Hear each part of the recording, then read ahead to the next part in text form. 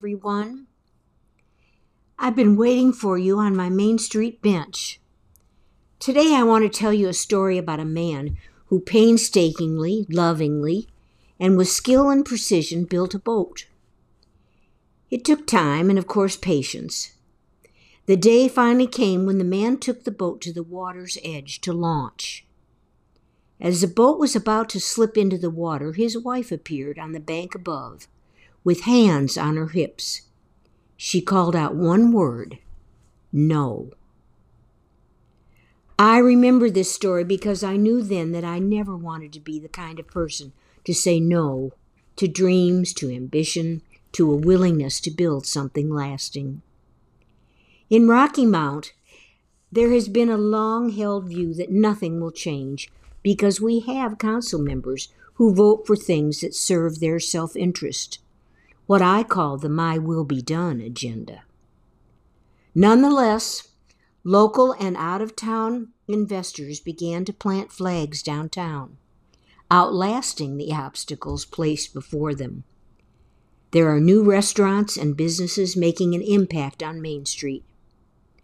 I refer to those involved in the revitalization of Rocky Mount as the repairers of the breach, a phrase I like so much I have used it as the title of a third novel I'm finishing.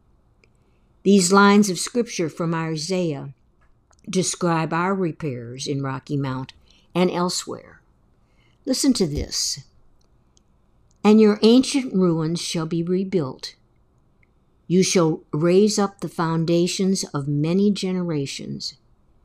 You shall be called the repairer of the breach, the restorer of streets to dwell in." I want to be a person who says yes to life, don't you? We want our young people to get their education, see the world if they must, but return home because there is a future waiting for them. We celebrate and welcome those who are arriving because of companies that have chosen Rocky Mount to build a future with. There's a deep appreciation for the businesses who have held down the fort between exodus and return. We are thankful for the churches and organizations whose mission is to extend outreach in Rocky Mount. We need to say yes to Rocky Mount every day. Painstakingly loving with skill and precision, people are working to honor the past while building a future. I have said before, clap your hands if you believe. I know this works because as a little girl, I sat in the audience of a darkened theater where J.M. Barrie's play Peter Pan was being performed. Peter came to the edge of the stage pleading for Tinker Bell's life, her light growing dim. You know Tinker Bell. She's a fairy who mended pots and kettles, an actual tinker of the fairy folk. Her speech consists of the sounds of a tinkling bell, which is understandable only to those familiar with the language of the fairies. Sometimes she's ill-tempered, spoiled, jealous, vindictive, and inquisitive, but helpful and kind to Peter. The extremes in her personality are explained by the fact that a fairy's size prevents her from holding more than one feeling at a time. So when she's angry, she has no counterbalancing compassion.